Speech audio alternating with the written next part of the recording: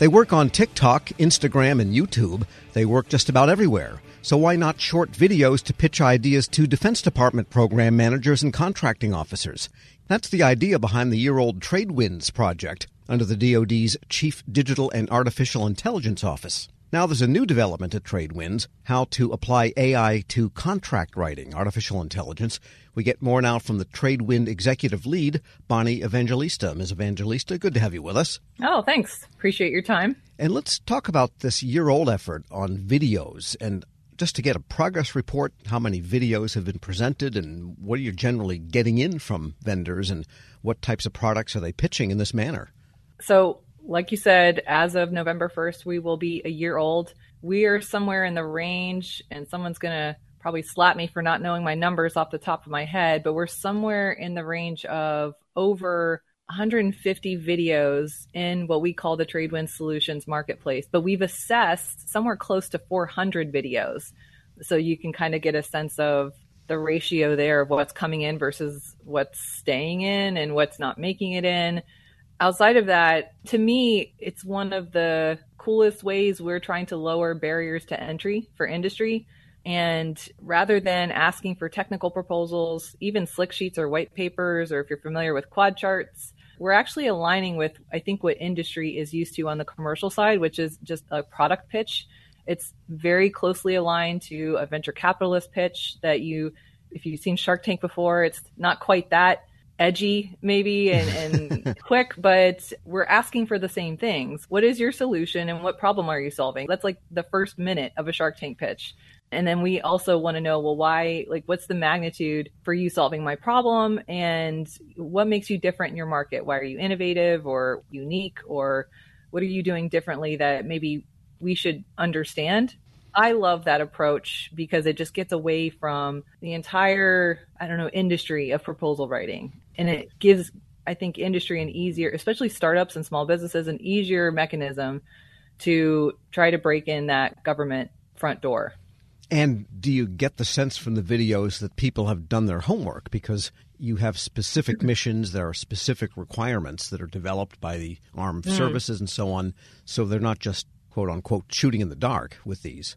Right. And I think you kind of get a sense of that when you see what the ratio is versus what we're getting in for assessment versus what's actually staying in, because a lot of people aren't doing their homework. I think they're assuming it's just like any other video pitch that they might have done before. And like you said, we have very specific questions. So if you aren't answering or addressing the questions, you're not going to make it. It's not so arbitrary that everybody gets in, but we do have an established protocol that we're asking industry to pay attention to. And then creating videos now is just as easy as texting on your phone. You can use an app on your phone to do it. So it's less about production quality and it's more about addressing the questions and convincing us that, I'm going to use a cyber term, that you're not selling vaporware. Sure. Well, what happens if you say, wow, this is really good? Again, not the production value, but the information in that video. What happens next to one you like? Congratulations. Welcome. You're in the marketplace. So what does that mean if you're in the marketplace? Because we have gone through, I would say, painstakingly diligence to ensure that, I'm going to call it our solicitation methodology and execution is aligned with regulation and statutory requirements. Vendors now who are in the marketplace have gone through a competitive assessment process for multiple authorities. And by checking that competition box, you now have a mechanism to receive or potentially get a government contract. So someone like me, a practitioner on the government side who is supporting a government buyer, has the ability to do business directly with you for your solution, not for anything, for your solution, right? This is a product and services pitch. And we can do business directly with you on the basis of competition because of that published process that we were just talking about. And if you're determined to have technical merit against that process and against the criteria that we've published, then you're in. And we've met the competition standard for multiple authorities. So now we have an ability to do business. We're speaking with Bonnie Evangelista, the execution lead for the TradeWinds initiative under the Defense Department's Chief Digital and Artificial Intelligence Office. But essentially, why the video? Why can't they just call you up on a Zoom chat? I mean, what is the advantage of the small, short video other than it feels cool, like, kind of the vernacular in social media?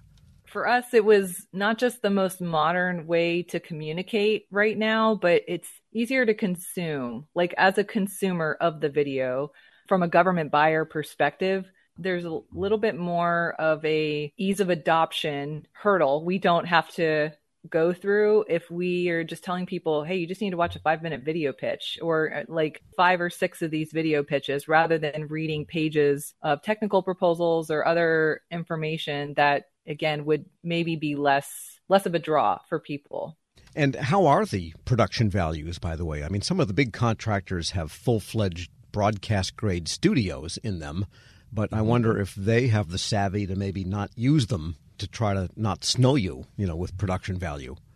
Yeah, I think we've seen quite a range. Honestly, when you open up the aperture, you get to see how creative people are. I've seen people videotaping them demoing a product like from a phone and overlaying some text or some other images to kind of show us what's going on. And then I've seen some really high quality videos that definitely look professionally produced. And honestly, as nice as that is, and of course that is the submitter's discretion as to whether, like, how did they want to present themselves within their means and whatnot.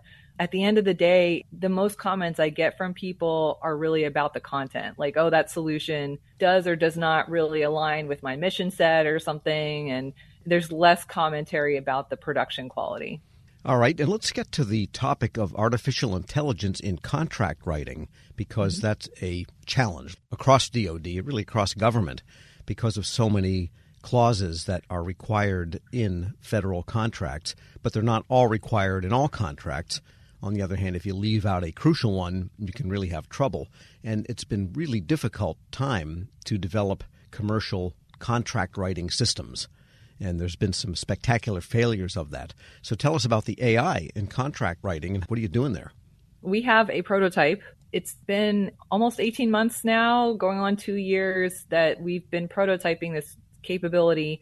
And it honestly started as a proof of concept. We really didn't have an idea of what it was going to look like on the other side of this. So when I initially issued a challenge for show me something cool in AI and contract writing and show me like what the art of the possible is, most companies responded with, I will build you whatever you want. And remember, I don't know what I want. I wanted an idea of where we could maybe break some glass or push some boundaries. And me not being a technical person, I was hoping to take maybe something that's already out there and see if we can modify it. Mm-hmm. And there was one company, though, that had started thinking about this problem, I would say on the proposal writing industry side.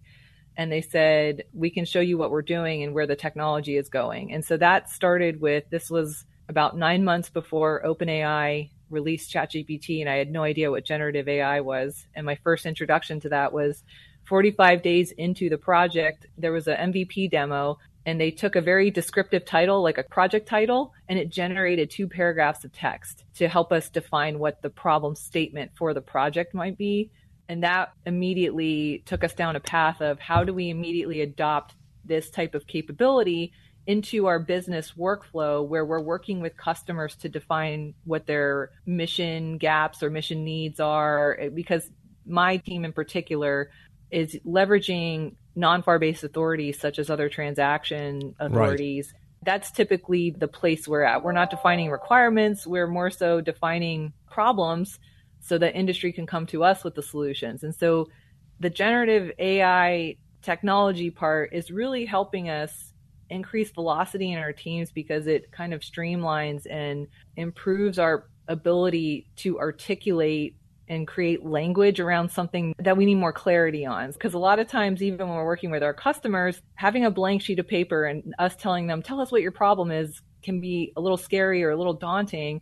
And having generative AI act as like a junior writing assistant and take a best guess based on some human input, what it is we're looking for, and then us continuing to refine it, has increased our ability tremendously to reduce, I would say, those lead times going into like us publishing something that industry would consume on the solicitation side.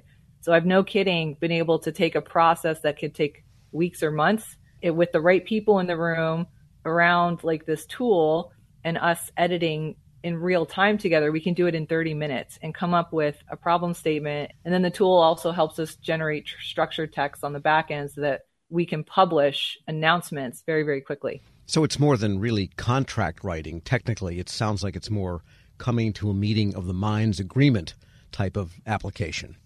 Absolutely. I will say that's where we started, all right? Because once I saw what it was capable of, I said, I can use this today to do this.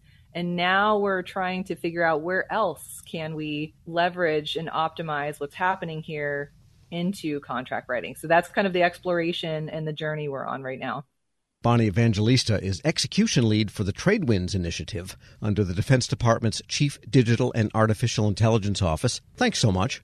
All right. Thank you. And we'll post this interview along with a link to more information at federalnewsnetwork.com/Federal Drive. Subscribe to the Federal Drive wherever you get your podcasts. Leadership today, especially within the federal workforce, is being tested more than ever before. As the Cybersecurity and Infrastructure Security Agency's Chief People Officer, Elizabeth Comstetter sees a focus on people as absolutely crucial to her leadership style. Comstetter joined Shane Canfield, WEPA CEO, to reflect on her years of experience leading in the federal human capital space. Hello, and welcome to the Lessons in Leadership podcast. I'm your host, Shane Canfield, CEO of WEPA. Today I'm joined by Dr. Elizabeth Comstetter, Chief People Officer at the Cybersecurity and Infrastructure Security Agency. Elizabeth, welcome. Thank you. Great to be here. In your current position at CISA, one of your responsibilities is ensuring a people-first culture. Explain what that is, and what's the role of leadership in creating and shaping that culture? Yes, at CISA, really paramount to our culture is a people-first driven aspect, so that we are really looking at how do we accomplish our mission through our people. And in order to do that, we really value our people. We want them to feel empowered and supported and respected, and also that their managers care about them. So well-being is important. Psychological safety in the workplace is important, so that all voices and ideas are heard. So I like to call it our North Star. Having a people-first culture really starts with the people in order to get our incredibly difficult mission accomplished.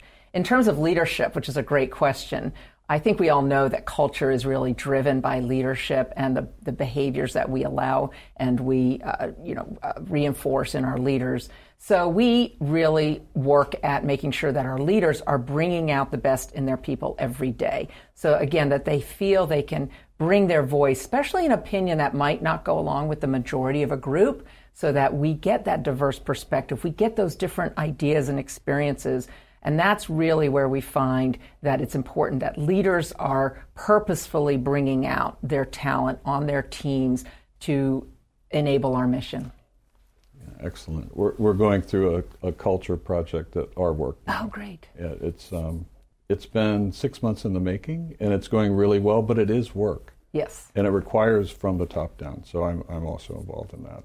I hear you. Great. Throughout your career, you piloted many different talent management programs, including at NASA, the CIA, the FBI, just to name a few, and you have an amazing career. What have you learned, or how have you might have changed along the way in creating and leading those programs? Yes, and I am so honored to have had a career in public service across multiple federal agencies, always in the realm of human resources and workforce performance.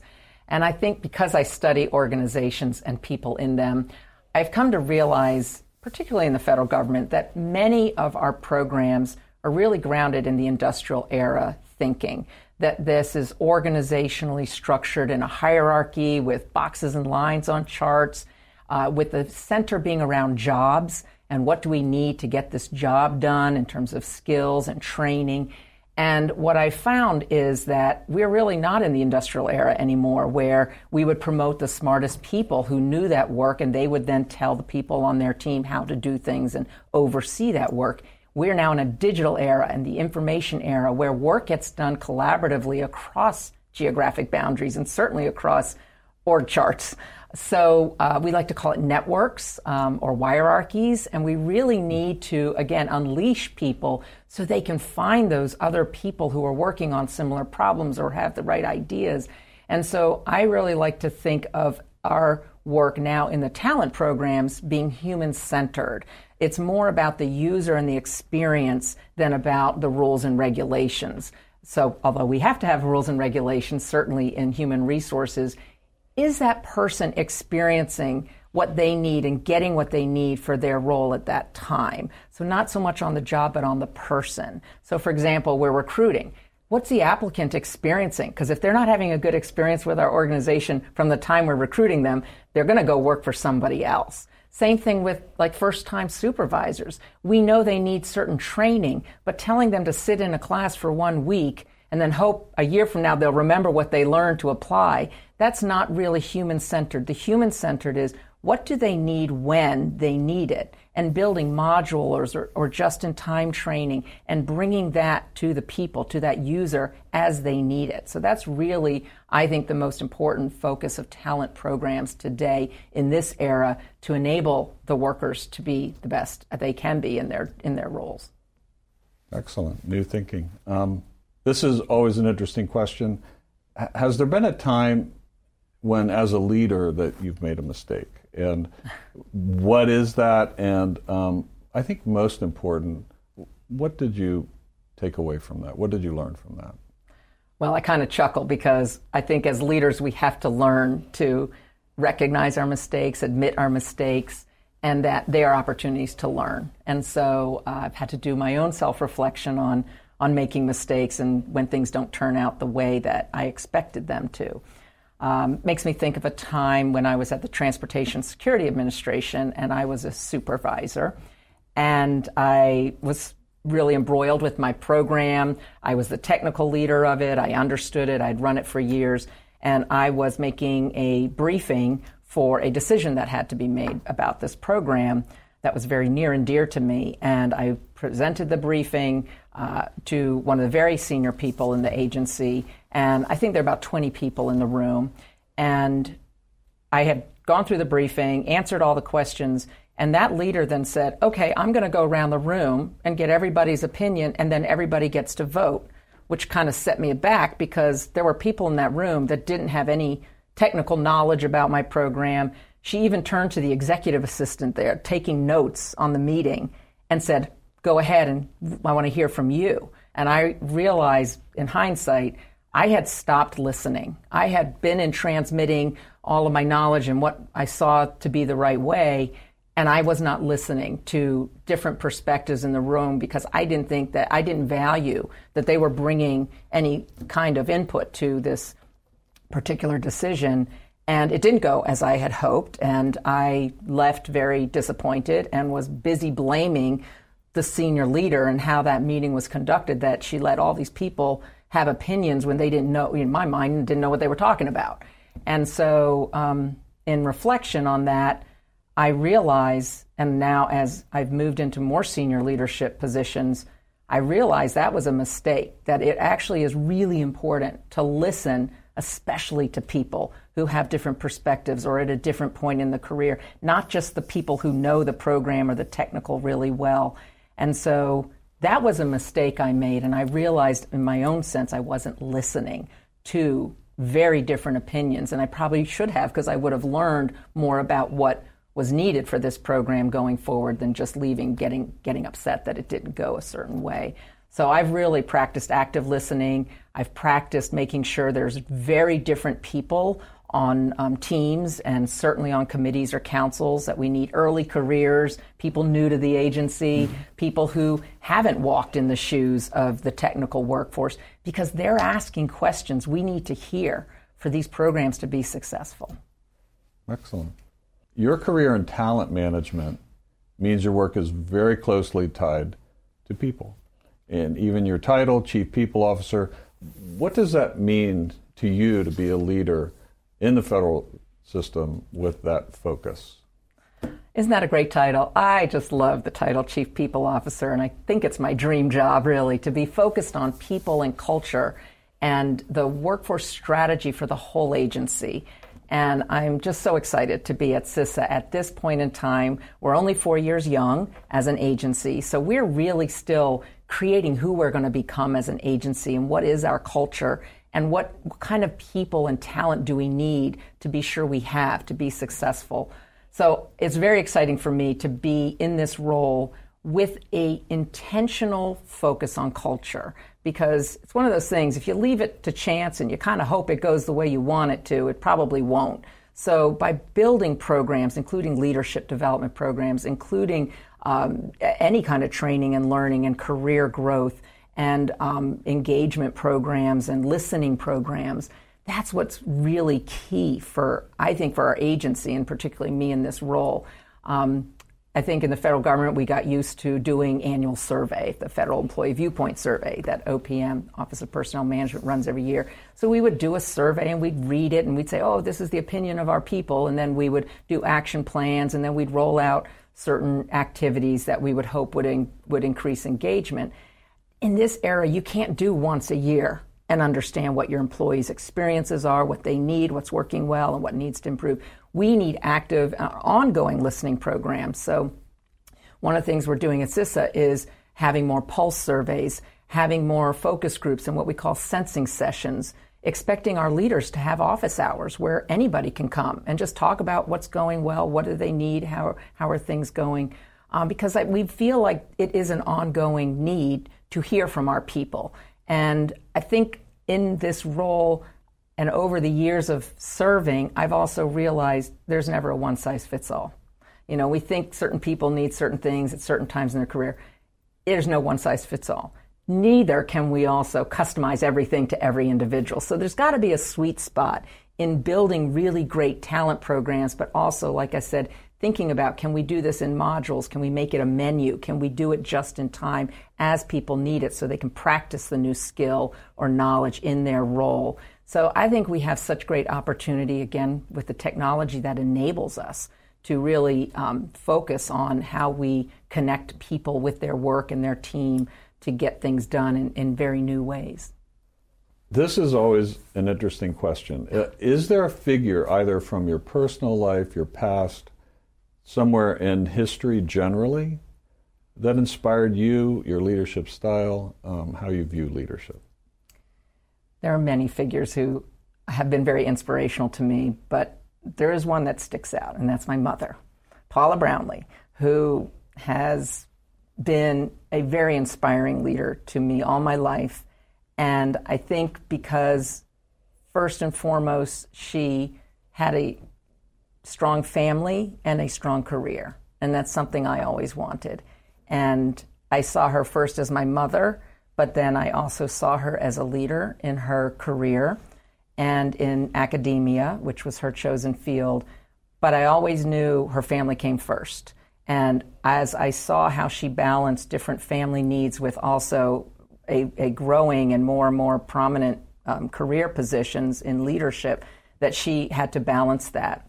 And I think I learned from her that you can have both. You have to focus on different things through your career and through your life, but that you don't have to trade one for the other. I've been married, happily married for 32 years, and I'm a mother of twins who are almost 24 years old. So, and I've had a great career in public service. So I think that having her as a role model has really helped me find my own courage, find my own confidence, and find my own voice in how I can prioritize the things that are most important to me so that I can actually balance both family and career. And you're doing it well. Thank you. Having known you now for 7 or 8 years, and worked alongside you, your passion is infectious. Thank you. Your intelligence and the thoughtfulness with which you approach all of these issues, it's an honor for you to be here, and thank you for your time. Thank you very much. I'm Shane Canfield, CEO at WEPA, and until next time, have a great day. Find the full podcast and future episodes of Lessons in Leadership on the Federal News Network app and anywhere you enjoy your podcasts.